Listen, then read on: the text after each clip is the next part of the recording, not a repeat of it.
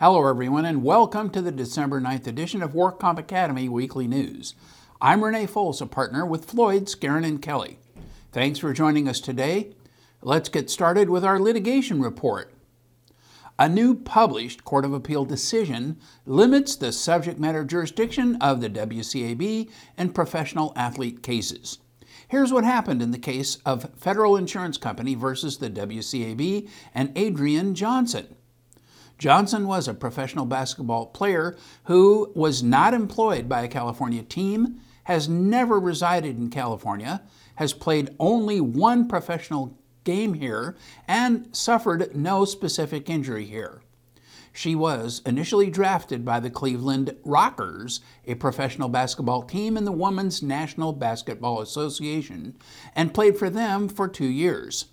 She next played for the Orlando Miracle, which became the Connecticut Sun in 2003. In 2003, an MRI revealed she had a knee injury for which she had a surgery in 2004. She filed a Connecticut workers' compensation claim for the injury to her right knee and received a $30,000 settlement. Johnson played 34 total games in 2003 with only one in California. Nonetheless, she filed a continuous trauma claim also in California against the Connecticut Sun and its workers' compensation insurer, Federal Insurance Company, and she was awarded benefits without apportionment after a trial. After a petition for reconsideration, the board rescinded the award and returned the matter to apportion the compensation between the present injury and past injuries for which she already received workers' compensation benefits in Connecticut. The defendants then petitioned the Court of Appeal for a writ of review, contending that the board did not have jurisdiction over Johnson's claim. And the Court of Appeal agreed that there was no subject matter jurisdiction. The court reasoned that the WCAB determination that playing one professional basketball game in California was sufficient to establish personal jurisdiction over the employer, but this mischaracterized the issue. The major issue is which state's law applies, not which state has personal jurisdiction. The issue is actually a conflicts of law issue, which arises when there are contacts in multiple states. Whether California's workers' compensation law governs depends on the application of the Due Process Clause of the United States Constitution. If an employer or the insurer are subject to workers' compensation law of a state that does not have a sufficient connection to the matter, they are deprived of due process. Also, the determination may depend on the application of the Full Faith and Credit Clause of the United States Constitution. That is, if the workers' compensation law of another state exclusively should apply, and California does not have a sufficient contact with the matter, California must, under the Full Faith and Credit Clause, accede to the other state to provide a forum. California courts have long focused on the contacts of the employment relationship with California in determining which state's workers' compensation law applies. Despite a lack of California authority, it is widely accepted that rights created by the Compensation Act of one state cannot ordinarily be enforced in another state or in a federal court. Such a principle is justified because workers' compensation laws involve administrative machinery that will differ from state to state. If this state lacks a sufficient relationship with Johnson's injuries, to require the employer to defend the case here would be a denial of due process such that the courts of this state do not have authority to act. This might be referred to as lack of subject matter jurisdiction. The Court of Appeal concluded that a single basketball game played by a professional player does not create a legitimate interest in the injuries that cannot be traced factually to one game. The effect of the California game on the injury is at best de minimis. Thus, as a matter of due process, California does not have the power to entertain Johnson's claim. And now our fraud report. 47-year-old Richard Lopez Escamilla Jr. was sentenced in King County Superior Court to one felony count of insurance fraud. He was ordered to pay restitution of nearly $4.2 million to the State Compensation Insurance Fund, Seabright Insurance, and the Employment Development Department. Escamilla was also sentenced to serve 6 years in prison. He was accused of illegally reducing his workers' compensation premiums by underreporting employee payrolls for his farm labor contracting company, as well as misrepresenting previous comp claims for the firm. He operated businesses under several names, including ROC Harvesting, EC Labor, EC Labor Incorporated, and ES Labor. He often changed the names of his businesses to pretend to be a new business in order to lower his premiums. The conviction was the result of a joint investigation with the San Joaquin Valley Premium Task Force, the Kings County District Attorney's Office, and the Employment Development Department. A U.S. Senate committee found that Medicare had paid as much as $92 million for medical services or equipment ordered or prescribed by doctors who were dead. Many of the prescribing doctors had died more than 5 years before the date when they supposedly ordered or authorized the service. Healthcare fraud is said to cost U.S. taxpayers hundreds of billions of dollars a year and has garnered increased attention, especially since President Obama wants to cover some of the costs of reforms by fighting abuse. Yet interviews with several law enforcement and healthcare experts indicate that the president may be disappointed. Some fear the focus on fraud may come as too little, too late, after years of government complacency and inaction. Experts like the FBI's John Gillies say the problem has been getting worse all the time as mob figures are lured by fabulously easy money and relatively light prison sentences into fraud targeting Medicare. Gillies is the special agent in charge of the FBI Miami division. He says the state is also now ground zero for healthcare fraud since so many elderly Americans have retired to end their days in its famous sunshine. Hardly a week goes by without authorities in Florida reporting another arrest, indictment, or conviction for Medicare fraud, which has replaced the drug trade as the crime of choice among many criminals. The cases often involve multi-million-dollar schemes featuring bogus suppliers of wheelchairs or other DME and sham infusion therapies for the treatment of HIV and AIDS patients. One recent case included the indictment of 11 members of New York's Bonanno crime family. And prosecutors say the crimes are becoming more elaborate, involving kickbacks, stolen identities, and manipulative billing practices. The FBI estimates that fraud accounts for 3 to 10% of U.S. healthcare expenditures per year. A Monterey County contractor pleaded guilty to several charges stemming from conducting business without a proper license. 45-year-old Lavaki Fali pleaded guilty to 1 felony count of fraudulent use of a contractor's license, 1 misdemeanor count of failing to secure workers' comp insurance, and 1 misdemeanor count of contracting without a license. Foley, who is conducting business as VEI Construction and S&JR Construction, will be sentenced January 29th. He faces up to 3 years in prison and thousands of dollars in fines. And in an unrelated case, a Felton-based contractor pleaded guilty to 2 charges relating to his roofing business in Monterey County. 61-year-old Matthew Cunningham pleaded guilty to 1 misdemeanor count of failing to obtain workers' compensation insurance and 1 misdemeanor count of contracting without a license. He had placed his license into inactive status but continued to advertise his services online.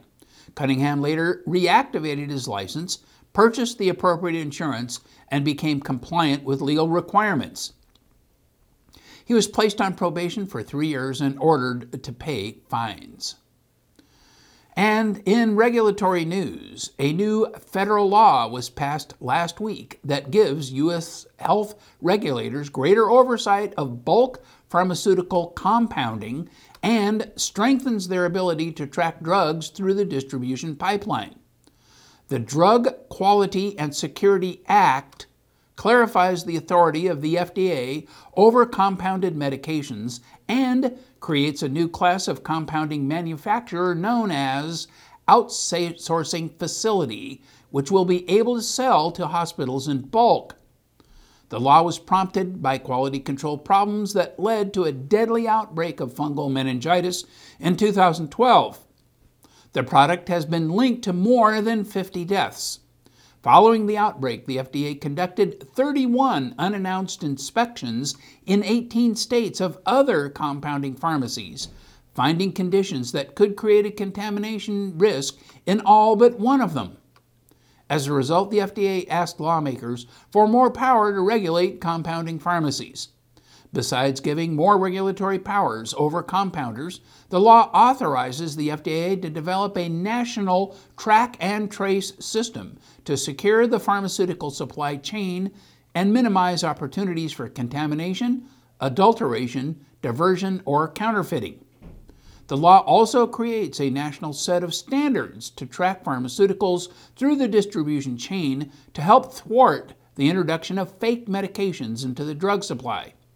Last year, fake vials of cancer drug Avastin appeared in the United States from Britain, where they were purchased from a Turkish wholesaler. In the United States, dozens of states have adopted some type of regulation designed to track a drug's pedigree, but the rules are inconsistent.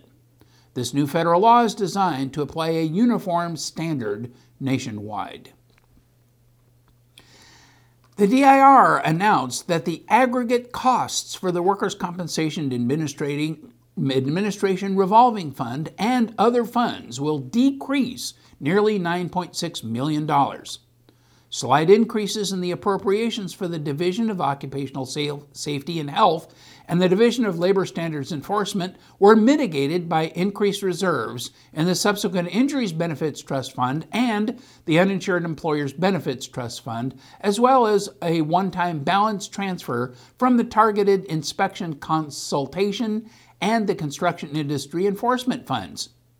Due to the relative sizes of the aggregate insured premium and self-insured paid indemnity pools, the effects of the assessment on insured employers and self-insured employers might differ. Self-insured employers will see an increase in costs of over 8%, while insured employers will receive a reduction of over 21%.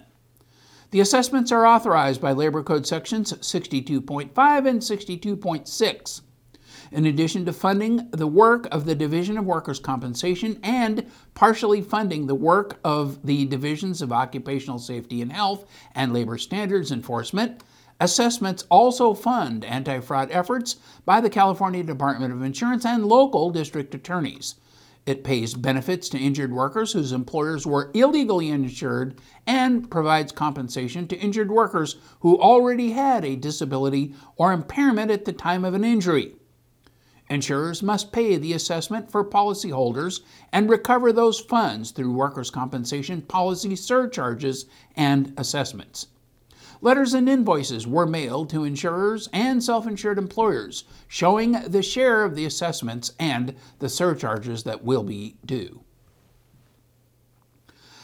A study in the December Journal of Occupational and Environmental Medicine found that many of the workers' compensation claims closed with no payment often lead to increased costs for employee group insurance plans. Nationwide, the so-called zero-cost work comp claim could cost group health insurance plans more than $200 million per year. The researchers analyzed claim data on more than 12,000 injured workers.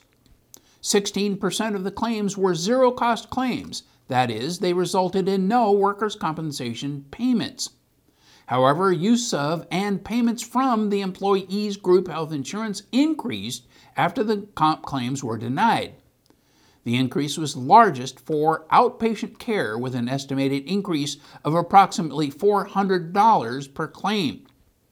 Because their data may miss some occupational injuries, researchers suspect the true economic impact was even higher.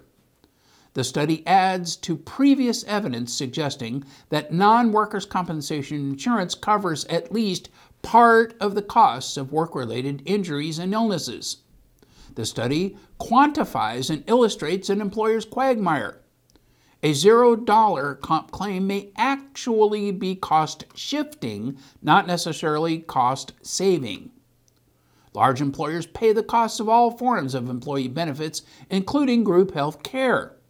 For those employers, aggressive defense of an AOE/COE issue in the comp forum may produce illusory savings if that cost is simply shifted over to another employee-funded program. The bigger picture may be a view that an injured worker is a costly problem no matter which of the employer's pockets pays the costs. The California Insurance Commissioner approved a number of changes to the California Workers' Compensation Uniform Statistical Reporting Plan 1995, the California Workers' Compensation Experience Rating Plan 1995, and the Miscellaneous Regulations for the Recording and Reporting of Data 1995. Revised versions of these publications reflecting the Insurance Commissioner's decision are now available on the WCIRB website. In addition, the WCIRB has published updated advisory plan information, including updated California Hazard Group assignments and loss elimination ratios, and updated versions of the California Small Deductible Plan, California Insolvent Insurer Rating and Adjustment Plan, and California Basic Underwriting Manual. These advisory plans and supplemental tables are published as a convenience for WCIRB members and do not bear the official approval of the Insurance Commissioner. The DWC and Maximus Federal Services invite injured workers and their designees and advocates to attend a 1-hour web training on the independent medical review process. This webinar will address the roles of injured workers and their designees in the IMR process, including the planned IMR electronic submission feature. Pre-registration is required to attend this free webinar meeting, and space is limited to 500 participants. The recorded webinar will be made available afterward for those unable to attend the live presentation. Please see the DWC website for further information. And in medical news, scientists may have found a new treatment that can help people with spinal cord injuries walk better. The research is published in the November online issue of Neurology, the medical journal of the American Academy of Neurology. About 59% of all spinal injuries are incomplete, leaving pathways that could allow the spinal cord to change in a way that allows people to walk again. Usually a person affected by this type of spine injury seldom recovers the ability to walk normally. Researchers at Emory University, the Rehabilitation Institute of Chicago, and the University of Wisconsin-Madison discovered a promising new way for the spinal cord to make the connections needed to walk better. The participants were exposed to short periods of breathing low oxygen levels, which is called hypoxia. The treatment increased walking speed and endurance when compared to the control group that did not receive the treatment. Researchers theorize that an increase in spinal serotonin caused by hypoxia sets off a cascade of changes in proteins that help restore connections in the spine. The study was supported by the U.S. Department of Defense Spinal Cord Injury Research Program. And that is all of our news and events for this week. Please check our website daily for news updates, for past editions of our news, and much, much more. And remember, you can subscribe to our weekly news podcasts and special reports using your iPhone, iPad, iPod, or your Android device by searching for the WorkComp Academy with your podcast software. Again, I'm Renee Foles, a partner with Floyd, Skeren & Kelly. Thanks for joining us today. Please have a happy holiday and drop by again next week for more news.